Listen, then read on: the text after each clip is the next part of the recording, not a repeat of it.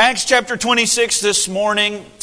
I read a story this week, and please, I will preface it by saying, don't get your theology from the following story, okay? From the onset, I think you'll understand why. A cat died and went to heaven. Clearly, we know all dogs go to heaven. Cats won't make it. Nonetheless, a cat died and went to heaven. And once it arrived, it was admitted into heaven, and just beyond the gates, there was an angel there that said, hey, my purpose is to make your stay here as comfortable as it possibly can. Is there anything that you desired on earth that you want here in heaven? And the cat thought for a little bit and said, you know what, there is one thing. Throughout the course of my life, I always had to sleep on the cold, hardwood floors of the barn, and I would really like to have a soft pillow where I can lay down. The angel said, no problem, right away, I'll have it delivered to your mansion. So the cat went on down. Sure enough, the pillow was delivered later that day. A few days later, a few mice died and went to heaven. They again were admitted entrance into heaven. Obviously, God is a very merciful God if He's letting mice in.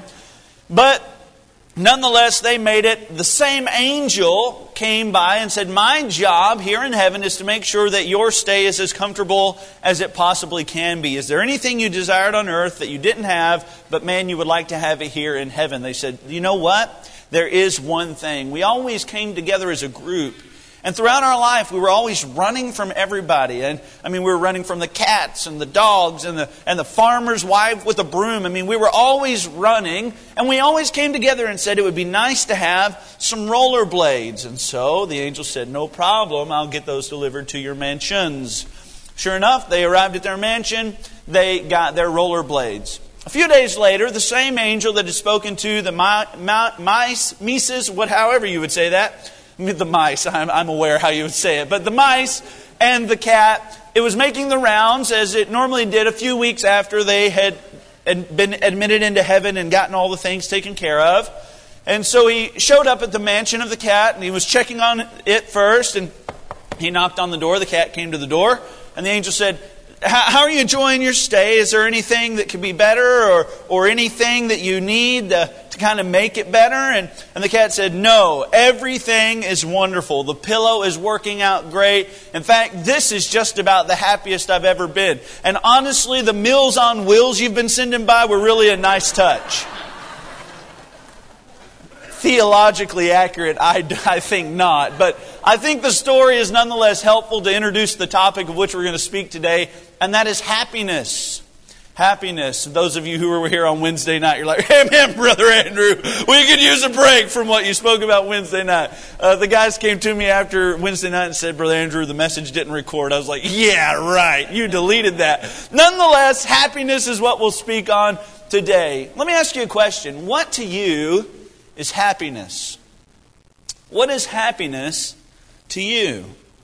Is happiness a long vacation, a break from the rigors of life, toes in the sand, a drink in your hand, listening to some good music? What is happiness to you?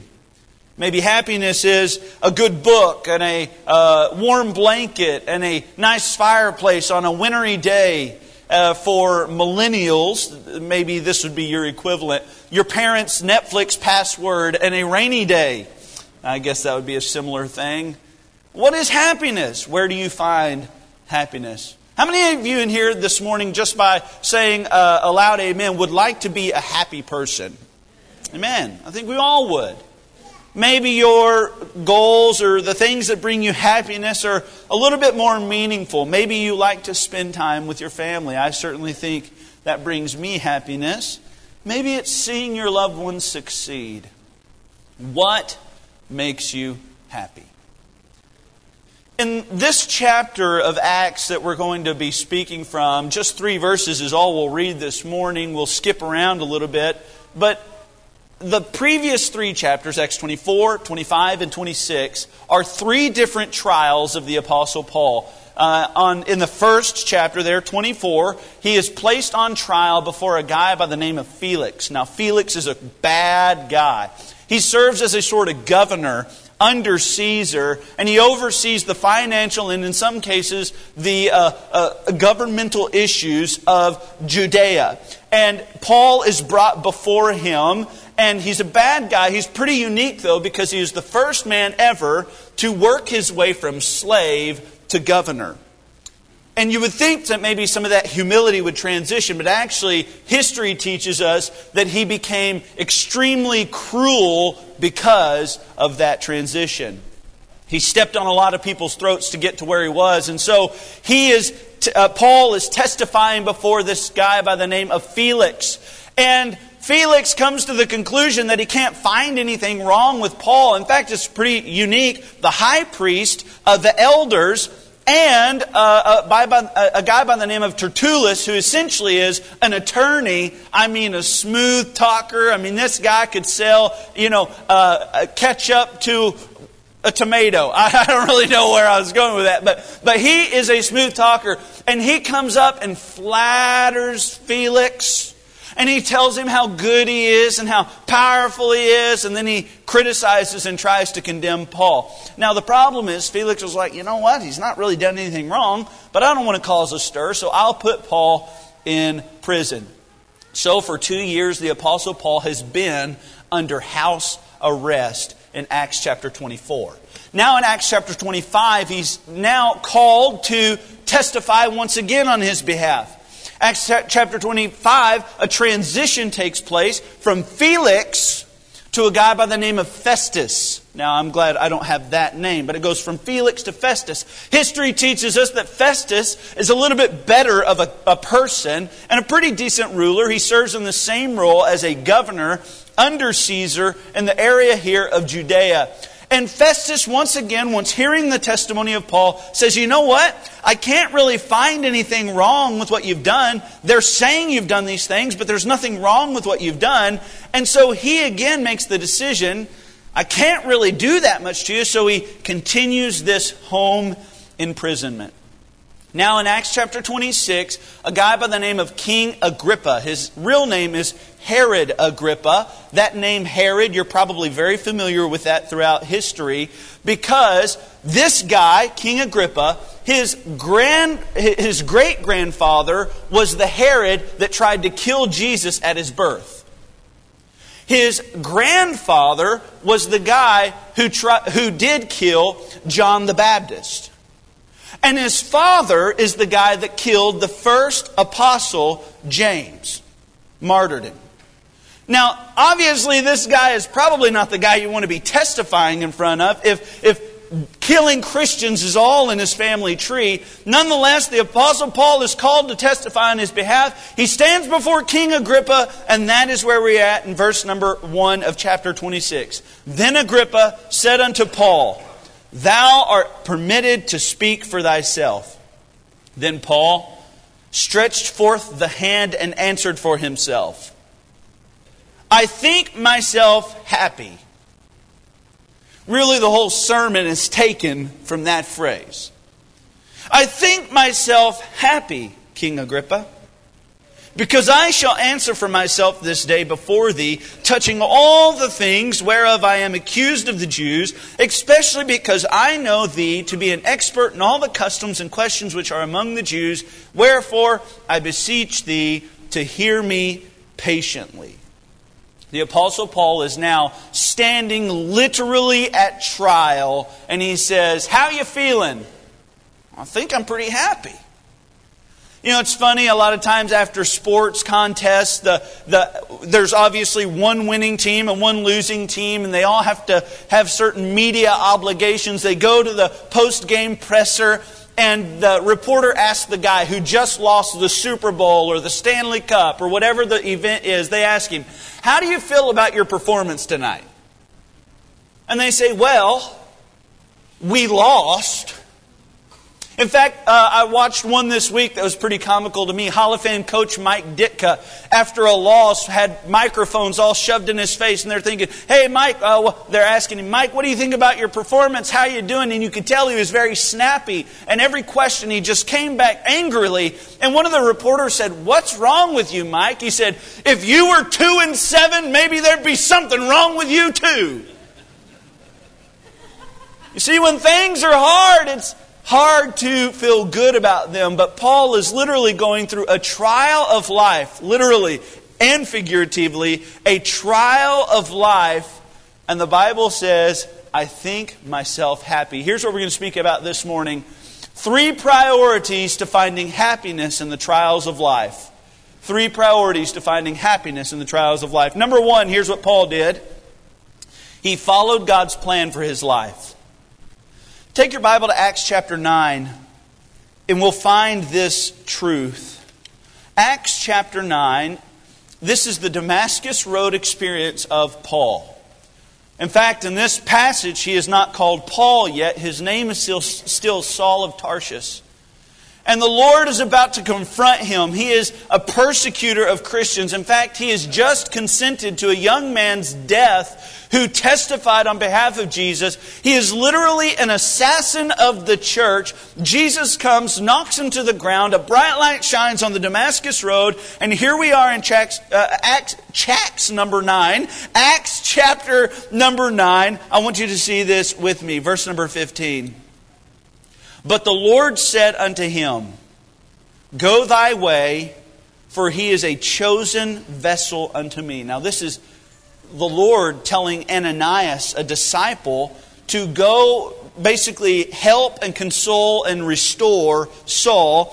And the Bible says, he is a chosen vessel unto me to bear my name before the Gentiles and kings and the children of Israel.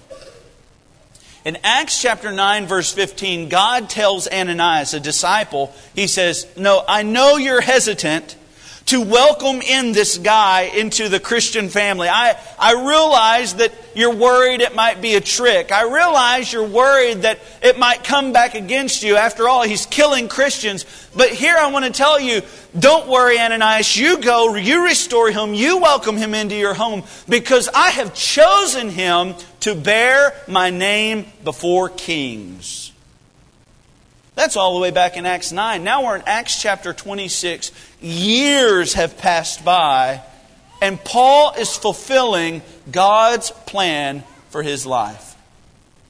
Did you know there is no happiness, there is no true joy that can be found outside of God's plan for your life? And here's the thing, God does have a plan for your life. In fact, you'll notice that Paul is a called servant. God had a plan, a specific plan. His plan was that he would testify and present Jesus before kings, before the Gentiles. God had a plan and a place of service for Paul. God has a plan and a place of service for you too.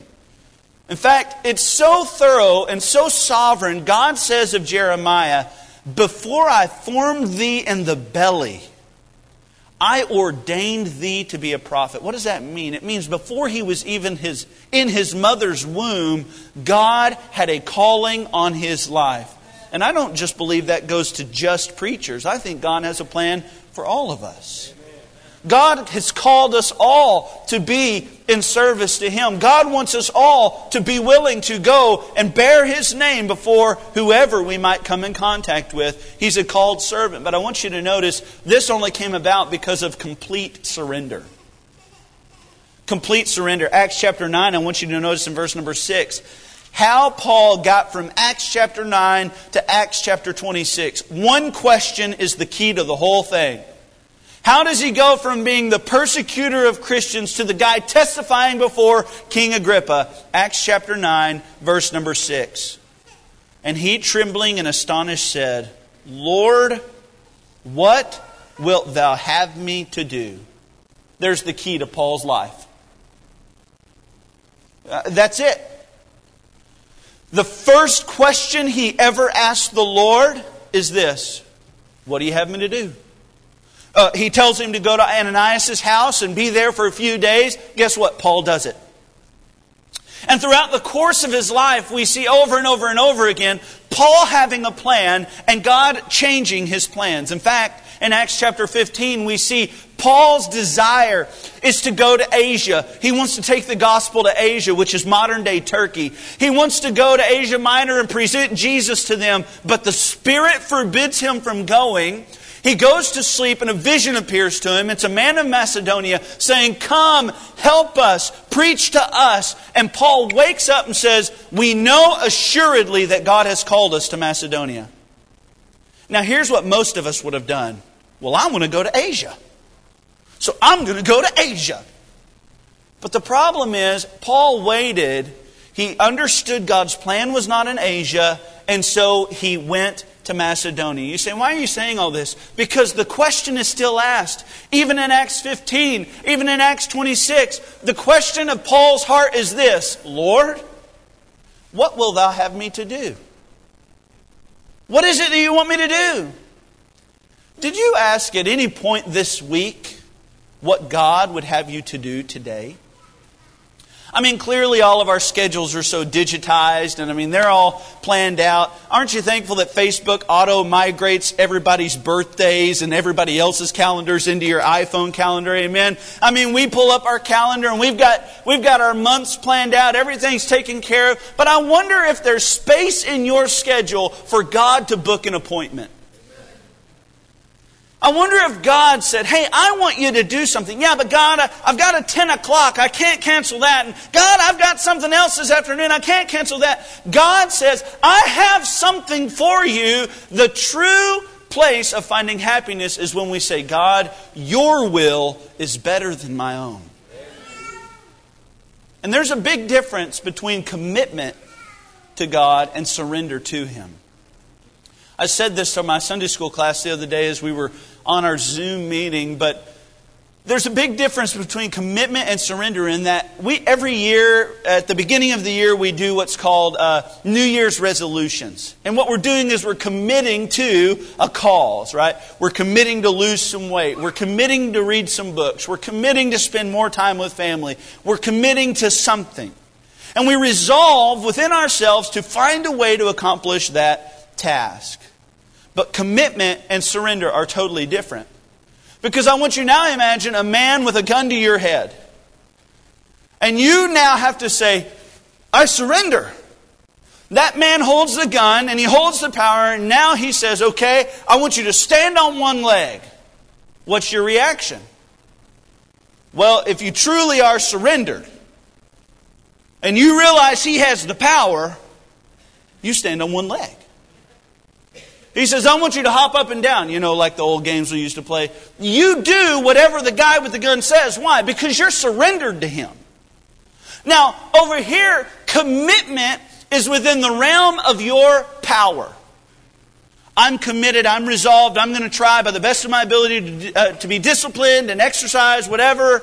No. Surrender is, I realize you hold the power, I surrender it all to you. In fact, there's foreign languages where commitment has replaced the word surrender. Because they mean very much the same thing in English.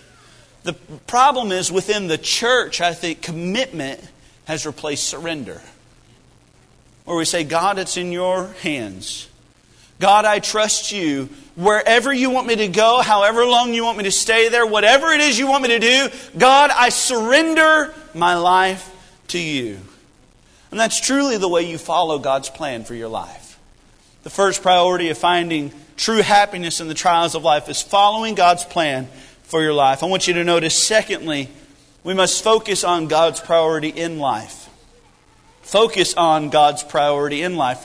Take your Bible to Acts chapter 26. Back where we were this morning, our passage. Paul is called to testify on behalf of himself before King Agrippa. There have been false accusations and claims made about what truly is condemning him. But I want you to see how clever the Apostle Paul is.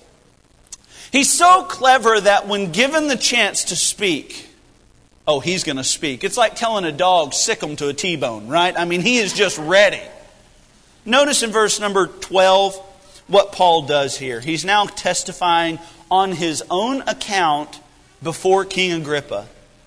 He says, "Whereupon, as I went to Damascus with authority and commission from the chief priests, at midday, O king, I saw in the way a light from heaven above the brightness of the sun, shining round about me and them which journeyed with me. And we were all fallen to the earth. I heard a voice speaking unto me and saying in the Hebrew tongue, Saul, Saul, why persecutest thou me? It is hard for thee to kick against the pricks. And I said, Who art thou, Lord? And he said, I am Jesus, whom thou persecutest. But rise and stand upon thy feet, for I have appeared unto thee for this purpose, to make thee a minister and a witness both of these things which thou hast seen, and of the things in which I will appear unto thee, delivering thee from the people and from the Gentiles unto whom now I send thee, to open their eyes and to turn them from darkness to light and from the power of Satan unto God, that they may receive forgiveness of sins and inheritance among them which are sanctified by faith that is in me. Whereupon, O King Agrippa, I was not disobedient unto the heavenly vision, but showed first unto them at Damascus and at Jerusalem and throughout all the coast of Judea, and then the Gentiles, that they should repent and turn to God and do works meet for repentance. I want you to notice now in verse number 27. Paul is called to testify on his own behalf. A guy whose lineage has the deaths of Christians all throughout it. His father killed an apostle. His grandfather killed John the Baptist. His great-grandfather tried to kill Jesus. That's his family tree. And here's Paul's priority. Verse 27. King Agrippa, believest thou the prophets? I know that thou believest. What is he saying? This is no different than when you and I take the gospel and share it with somebody and we say, would you like to do that today? We go through the plan of salvation. God loved you, and even though you were a sinner, Christ died for you so that you wouldn't have to face eternal separation from God, but that you could be made again with God. Your relationship with Him could be restored through the blood of Jesus Christ. We tell them all this, and all you have to do is believe in your heart that Jesus paid for your sins and accept by faith His payment as the only way to salvation. If you'll do that, you can be saved. And then we say, would you like to do that today? And Paul here offers the opportunity for King Agrippa to be saved. Would you like to become a Christian, King Agrippa? Do you believe the prophets that I've spoken about? Do you believe the message of the gospel? King Agrippa's answer is incredibly sad. Verse number 28, then Agrippa said unto him, Paul, almost thou persuadest me to be a Christian. When called to testify on his own behalf to a guy who holds the power to kill him, you know what Paul's priority was?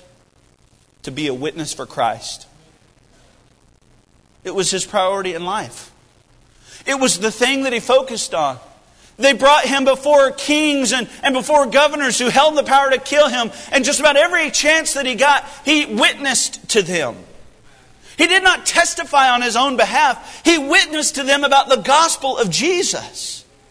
Paul was unashamed of the gospel. In fact, he says, for I am not ashamed of the gospel of Christ, for it is the power of God unto salvation. Paul knew who he believed in and was persuaded that he was able. He wasn't ashamed of Jesus, friend. Around the water cooler, are you ashamed of Jesus? I mean, there's a whole lot of things we're not ashamed about talking about. We're not ashamed to talk about the debates. We're not ashamed to talk about football. We're not ashamed to talk about our kids' little league soccer practice, who, by the way, you're the only one that cares. We'll talk about whatever it is in the world, but have you ever introduced Jesus into your workplace?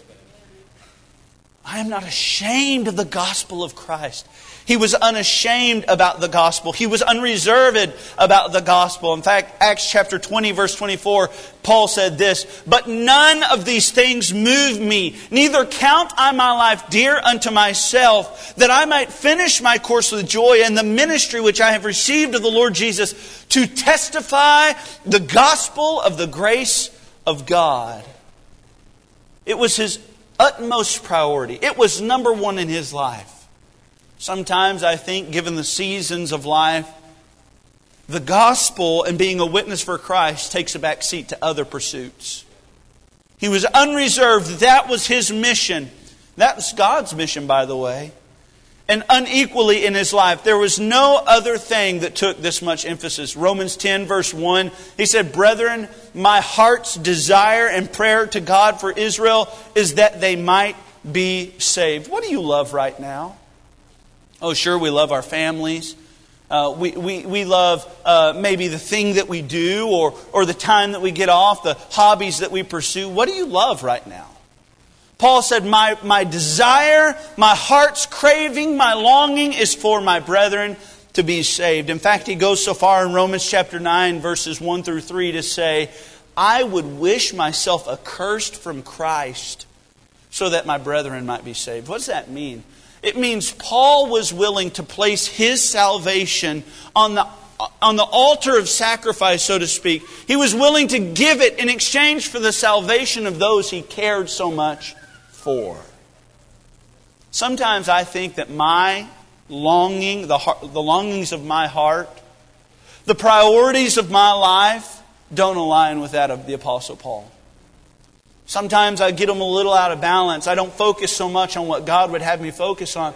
But the top priority of God is still to see souls saved. We came together in this church today. You know what God's top priority is? His number one concern right at this very moment? His number one concern right now is that if there is one person lost in this room, that they would not leave this auditorium before you accept Christ as your Savior.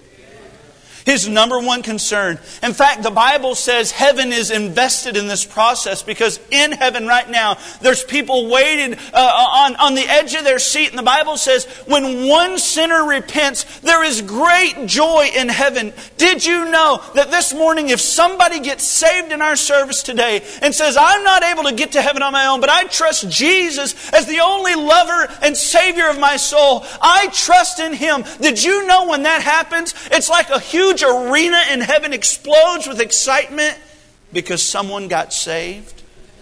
God's priority for this service today is that every person would leave here with 100% confidence that if they were to die right now, they would go to heaven.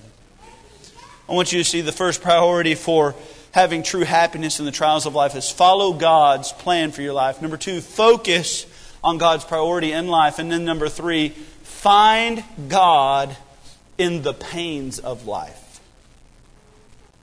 Now here's the issue. Paul's situation is not good right now. He is now appealed to Caesar. He will be transported to Rome. He will sit in a Mamertine prison and eventually die in Rome. I want you to take your Bible to the 20th chapter of Acts. Acts chapter 21. Acts chapter 21, verses 8 through 14. I want you to see what the Apostle Paul knows without a shadow of a doubt right now. Paul comes to the house of Philip the evangelist, and a prophet by the name of Agabus prophesies something regarding him. Notice in verse number 8 of chapter 21. "And the next day we that were of Paul's company departed and came unto Caesarea. And we entered into the house of Philip the evangelist, which was one of the 7, and abode with him. And the same man had 4 daughters, virgins, which did prophesy. And as we tarried there many days, there came down from Judea a certain prophet named Agabus. And when he was come unto us, he took Paul's girdle and bound his own hands and feet and said, Thus saith the Holy Ghost, So shall the Jews at Jerusalem bind the man that owneth this girdle, and shall deliver him into the hands of the Gentiles." What does he say? He says, if you go to Jerusalem, you will be captive. They will capture you. They will incarcerate you. Paul, the Holy Spirit has revealed this to me. And when we heard these things, both we and they that of that place besought him not to go up to Jerusalem. Paul, don't go. Don't do it. They're going to capture you. They're going to incarcerate you. Don't go, Paul. Then Paul answered, What mean ye to weep and to break mine heart? For I am now ready not only to be bound only, but also to die at Jerusalem for the name of the Lord Jesus. He was completely confident in God here. And you say, oh, he's just being stubborn. He's being hard-headed. No. He is being confident in God's power to preserve his life. And he is trusting in God's plan, whatever that may be for his life. You see, Paul understood one truth that many of us don't get. The Christian servant is invincible as long as you're in God's plan. You say, what do you mean, Brother Andrew? I mean, God's not done using you until He's done using you. And the safest place for God's servant, whether it be in the heart of Africa or in China, serving in an underground church this morning, or even in the very most Muslim parts of Pakistan, the safest place for you is right in the center of God's will. And you can try to get around danger, and you can try to skirt potential devastating things. But the truth is, the servant of God is invincible when God's power is keeping him. Paul had it. He understood that. In fact, he understood the greatest concept of life, and it is this: for to me to live is Christ, and to die is gain. What does that mean? It means his life was defined by his pursuit of Jesus. And if that culminated in death, as it did for many of the apostles, that was fine with him. For me to live is Christ, and to die is gain. You notice, God is not visibly seen in most people's life until times get really bad. You know, there's this prosperity gospel. There's this thing within Christianity that kind of teaches that Jesus would just have you be happy and healthy. No, primarily I think Jesus' main concern is that you would be holy, not healthy and happy. But we have replaced God's priority, and we say, well, if I'm a servant of God and God has all power, then God must want me to be happy. I'll be prosperous as long as I'm pursuing God, and nothing bad will ever happen to me. That could not be farther from the truth. Study the examples of the early church. All of them had bad times. All of them had hard times. In fact, you keep going throughout world history, the church is the most heavily persecuted organization of all time. Bad times will happen, but what I see in Scripture and what I've noticed in my own life, when times get the hardest, that's when God leads the most clearly. It's like the 3 Hebrew children. Jesus didn't show up on the plane when they wouldn't bend and bow. It was when they were in the furnace, at the hottest part of their trial, when Jesus showed up. You know what the psalmist says in Psalm 23? He says, "Yea, though I walk through the valley of the shadow of death, I will fear no evil." Why? "For thou art with me. Thy rod and thy staff, they comfort me." Sadly enough, what makes you happy for a lot of Christians? The answer is, well, when things aren't bad. Happiness is found at the absence of conflict. Happiness is found when everything is going according to plan, and the bank account's full, and the car's running well, and the kids are all saying, "Yes, sir," and "Yes, ma'am," which, by the way, that's how mine act all the time. Happiness is found when there are no problems in life, but I would suggest to you that happiness can be had in the hardest times of life, because it's at that moment you realize God is with you and God is keeping you. A poll some years ago evaluated and polled many Christians, and it said that more than 6 out of 10 Christians surveyed expressed belief that God wants them to be prosperous. 17%, that kind of staggered me, but I believe probably the poll would even be a higher percentage now. 17% of Christians believed in the prosperity gospel movement. My friend, happiness in the Christian life is not found in the absence of negative things. It is found in the presence of God. Happiness is knowing every night you lay your head that you lay your head on your pillow, that you are right in the center of God's will, and that the priorities of your life align with His. You are being a witness. You are being a testimony for those around you. And it is in the hardest times of life that you will clearly see God's hand. In fact, truth be told, the whole sermon can be boiled down to this: happiness in life is knowing God. Do you know Him?